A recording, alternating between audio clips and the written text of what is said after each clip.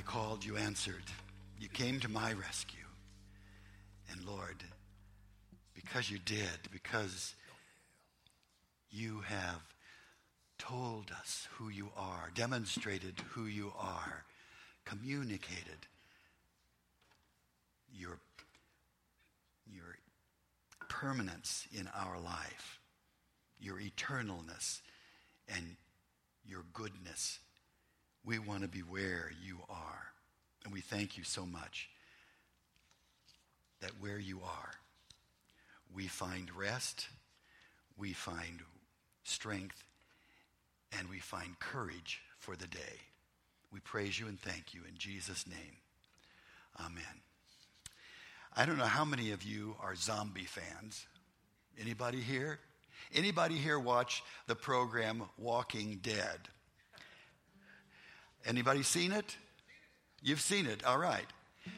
It's a strange apocalyptic kind of program. There's a lot of those kinds of things around, and even though that may not be your taste, and you may not think much about zombies, which I really did not, it's in the same category as Dracula's and vampires and werewolves and all that kind of ascendancy in storytelling that's been very, very popular with young people. But this program is in its 9th season. It's the most popular program on the station that is producing it. And it talks about a man, a policeman, who is in a car accident. He goes into a coma and wakes up after that coma and finds that the whole world has changed. It's in an apocalyptic uproar because there has been a virus that attacks the brain, and everybody's infected all over the world. But there are some people who have become, as a part of this virus, reduced to only eating, and they are so consumed after they die, they rise again to eat, and they infect other people by attacking them. It sounds horrible, and it is. It gives people a wonderful opportunity for Halloween all the time, with all kinds of makeup and gruesome kinds of things. It does talk a great deal about where much of the world is in terms of survivalism, planning for a future that may be the result of an atomic bomb, an atomic attack, and the world gets devastated. All the things get reduced. All the services are gone. There is no internet. Maybe that's a good thing. There's no telephones. Maybe that's a good thing. No cell phones. People actually have to talk with one another, even if they're talking and running away from something that wants to eat them. But it is, how then do you put life together? How do you balance all the things that we sort of take for granted, all of those things that are gone, even in terms of culture and value? How will we live? How will we think? What will we value? What will we not? What kind of moral, ethical base will there be? Everything is turned upside down, inside out.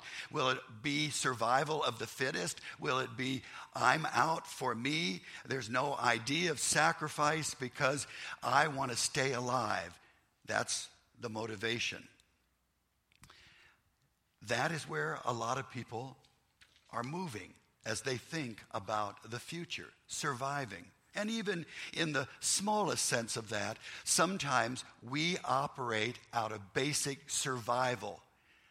We want to survive sometimes more than we want to thrive. It seems hard enough to make a living. It seems hard enough to get up and go out and work. It seems hard enough balancing all of the costs of living. And all of those challenges, along with all the other things that swirl around us, sometimes make us think, well, I can give in to what I really believe in my core. That's untouched. And I can sort of play the game like everybody else. I can look like everybody else in the world, when really I have been changed. And we create this pantheon of conflict within us when we are not true to the invitation that the Lord speaks to us to live, not bought and sold by the world, but surrendered to Jesus Christ. We're going to look at a couple scriptures here, a couple passages, and we're going to compare them. I hope you have copies of them. You got them when you came in.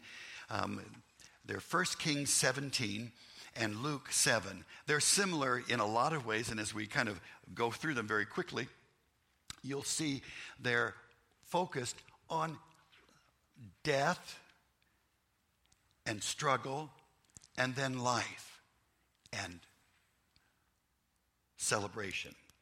In this passage from 1 Kings, we have Elijah, who, as a sort of backup, he was told by God to go to King Ahab and tell him there wouldn't be any rain until Elijah said there would be. So there was drought in the land, and then there was famine. And for a while, and Elijah was not exempt from that, but he was taken to a place, and there the birds came, and they brought him food. Now, I don't know if you've ever had a bird bring you food, meat and bread, and you've taken it. Well, if you're starving, you're probably not going to think much about resisting that, even if you know it's been in a bird's mouth and you're not quite sure where he got it. It's going to keep you alive. When I read that, I thought, I got to trust the Lord. So he did. He ate. He survived. And then it got so bad that even the brook dried up. There was such drought in the land. So he sent him to a widow's home, and that widow had a son. And he went to her and asked her if she had any food. She said, I do. I have one bit of oil, one bit of flour. I'm going to make the last meal for myself and my son, and then we're going to die. Now, that's very pragmatic, isn't it? Not very happy, though. That's what her plan was. Surviving had stopped. She wasn't thriving. She was just going to survive for a little bit longer, along with her son. And, you know, the audaciousness of what God invites us to do, he invites us to step outside our comfort zone. He invited that widow through Elijah to say to her, what I would like you to do is to take that oil, take that flour, mix it together, make that bread, and bring it to me so and feed me because I'm hungry. Now, does that sound audacious? This is standing between you and your son's life and death. She did it. She was obedient. One step. And for the next 3 years, she never ran out of flour. She never ran out of oil. And she always had food for her, and Elijah stayed with her during that time. Well, here we are. And this is what happened. Later on, the woman's son became sick.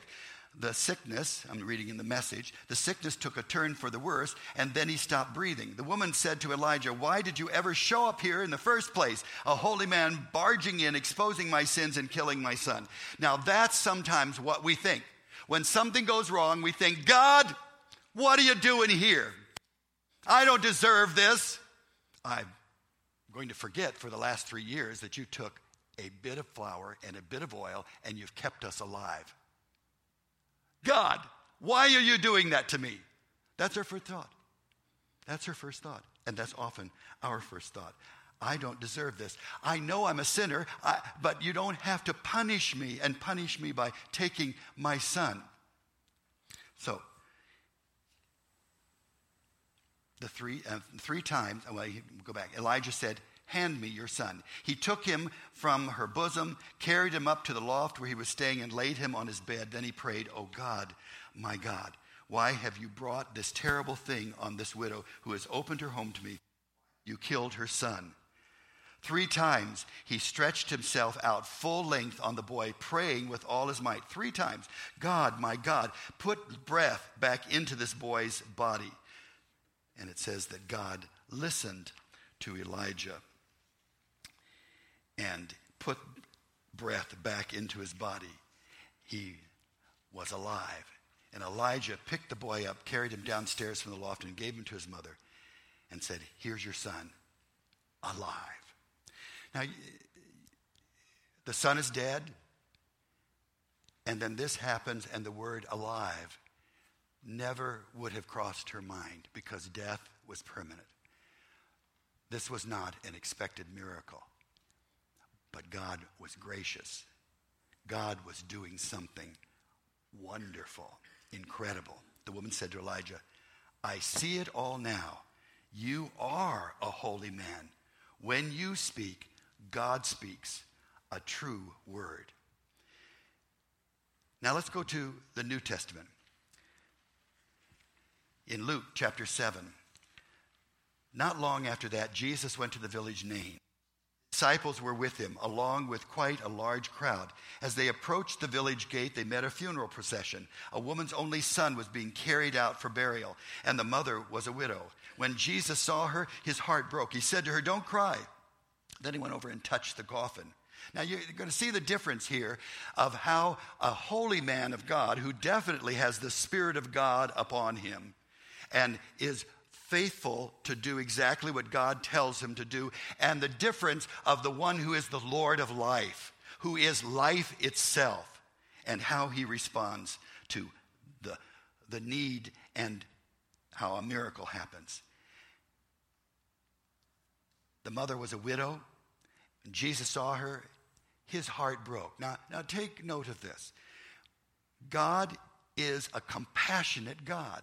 That's something that we have to let bury down deep in our spiritual psyche and gut. We have to get a hold of that for us to ever trust God for anything. God is compassionate. God is moved by us, by our need. God is love. It's that simple phrase the simple scripture that we teach our children because we want them to get a handle on who God is. Well, he's defined by his action.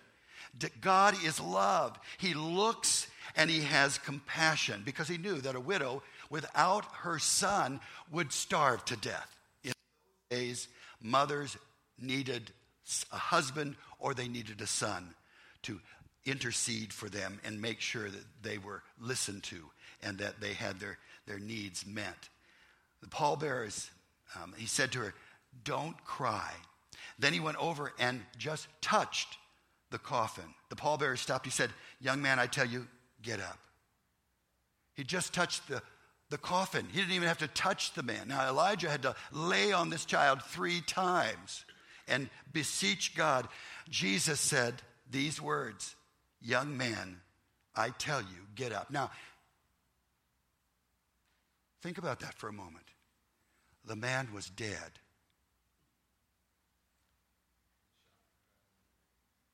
Do you think it got the attention of everybody, of the pallbearers? Went over and said, get up. And what happens? The dead son sat up. Now that alone would freak everyone out. Okay? The dead arising. We've seen that in a number of movies where the corpse springs up because they're rigid, or because what people used to worry about was that people would fall into such a deep coma in years past, centuries past, that they worried they'd be buried alive. And some were, because they weren't dead.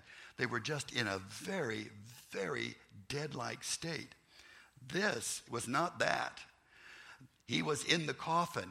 In the Jewish burial, it was a very simple burial, but they knew they were dead.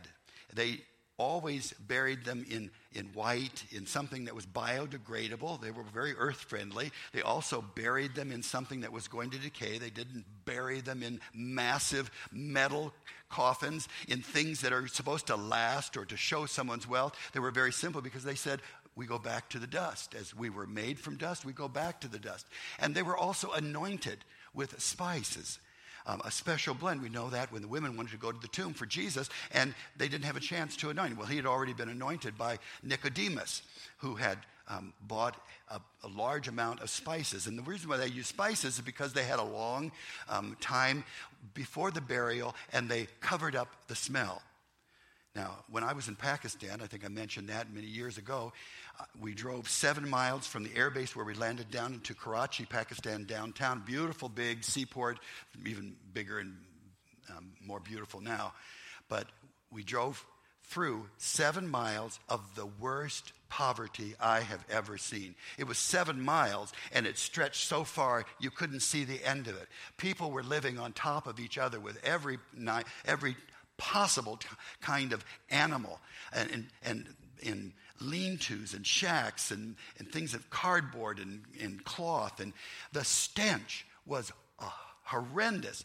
And they told me when we came in, because we were in sort of the lead group of people, so we got a little bit of special treatment. They said at one time when a dignitary was coming in, an American dignitary, they took perfumed cloth and they covered all of this area for 7 miles on either side of this giant highway so that they could hopefully cover up the stench of all of that life. I can't imagine that it worked. But sometimes we are like that. We try to cover up.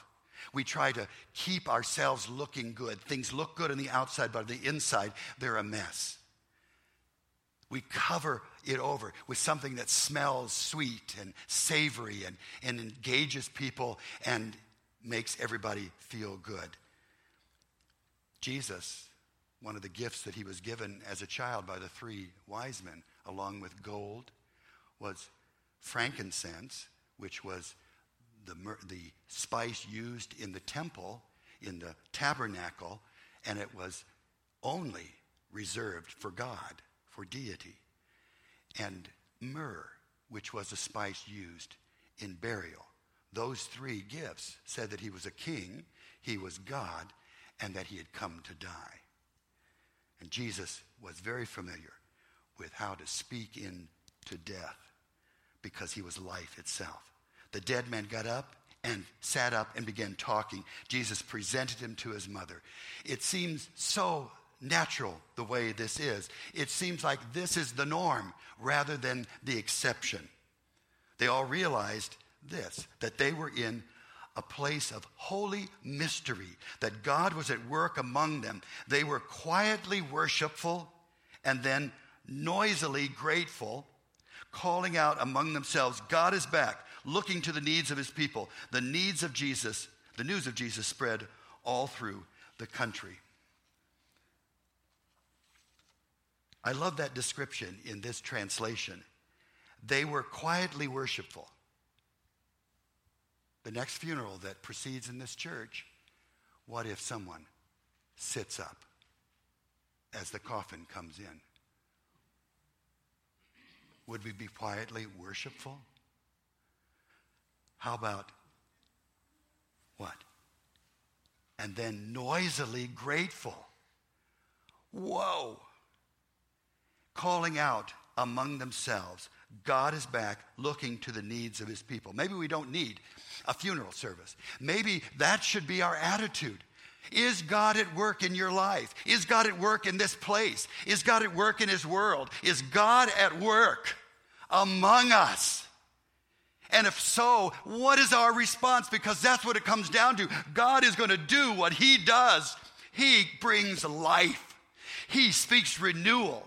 He speaks life into death. The walking dead are now alive. Some of us in our world live as if we're already in the apocalypse, as if we're already the walking dead. God has something better for his church people.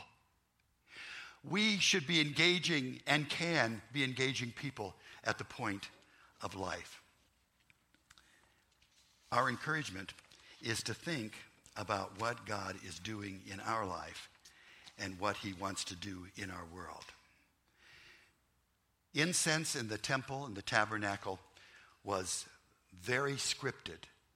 Now we have perfume on everything, every counter, thousands and thousands of brands of perfume. But when God was forming his people in the desert, he gave them the ingredients for a special anointing oil and for a special incense. The anointing oil was put on all the furniture in the church and on the people who served in ministry.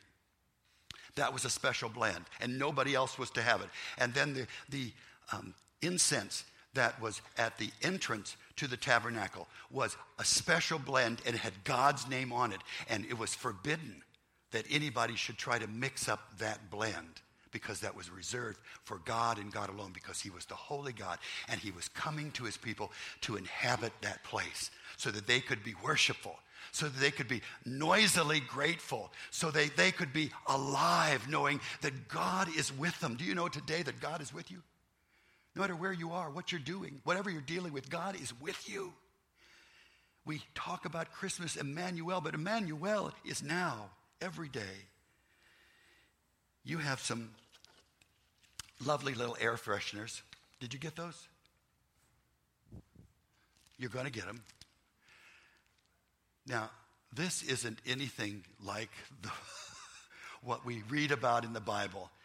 I haven't even opened it to smell it's probably pine.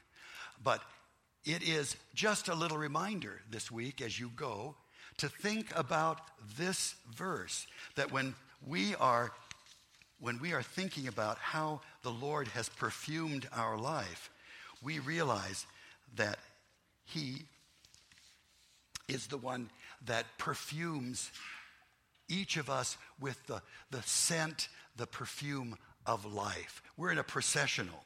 And 2 Corinthians 2:14 through 16 identifies that we're grateful that God makes all of this possible for Christ to lead us to victory. He also helps us spread the knowledge about Christ everywhere. And this knowledge is like the smell of perfume, Paul wrote. In fact, God thinks of us as a perfume. Now, listen to this. God thinks of us as a perfume that brings Christ to everyone. For people who are being saved, this perfume has a sweet smell and leads them to a better life. But for people who are lost, it has a bad smell and leads them to a horrible death. Now, you wonder why people don't always like Christians? It's because we smell of life, not death. We step out and believe something that is greater than what we can give to ourselves, what we can manage. Because we look at life, we look like everyone else. We will be born, we will live, and we will die. But we, because of Christ, are given eternity. And we're alive forever. And we are waiting for that resurrection day when all of these bodies that succumb to illness and age will no longer ever see that again. And we will no longer remember the hurt, the tragedy, the brokenness, the suffering, the sorrow. When we are standing in heaven for eternity, all of this will be gone. We will not be painful for eternity. We will not struggle for eternity. We will have arrived. That's the message of eternal life. That's the message of the cross, because if it only ended in death, that would be only part of the story, that he took our sins into the grave. But then he rose again to proclaim the Lord of life conquers. And every day is an Easter day.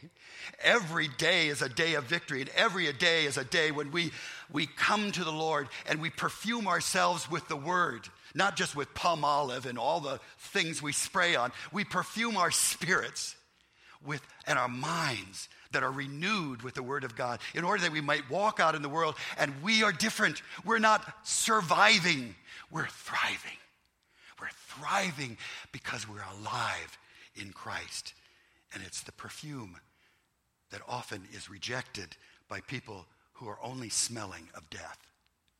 We are there to give them an opportunity and an invitation to know this living Lord. Third Day has written a wonderful song. It's called Your Words, and it's there. Let me hear your words above all other words, voices, above all the distractions in this world. Let me hear your words above all the voices, above all the distractions in this world. For your words bring life, and your voice speaks promises. Lord, your love offers more than anything else in the world. Your words give us life that's never ending. Your words bring us love that never fails. Everything else will fade away, but what will remain are your words. Let us speak your words. More than ours, more than ever, let us share your love with all the world. The The grass will wither, flowers will fade, but the word of God, of our God, will last forever. The grass will wither and the flowers will fail, but the word of our God will last forever. For your words bring life, and your voice speaks promises. Lord, your love offers more than anything else in this world. As you come to communion tonight, God speaks words of life to you. He gives himself in the bread and the wine. He lets you know that you are now alive in him. You are rejuvenated. Your needs are met. His promises will never fail you. And as you come, let go of those things that stand in the way. Are there unforgivenesses? Lay them down.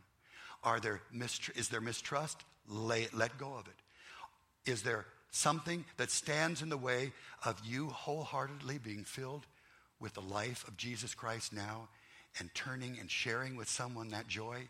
Then put it in his hands and let him speak these words to you that only the living God of the universe, of eternity, the Alpha and the Omega, can speak. We receive our offering.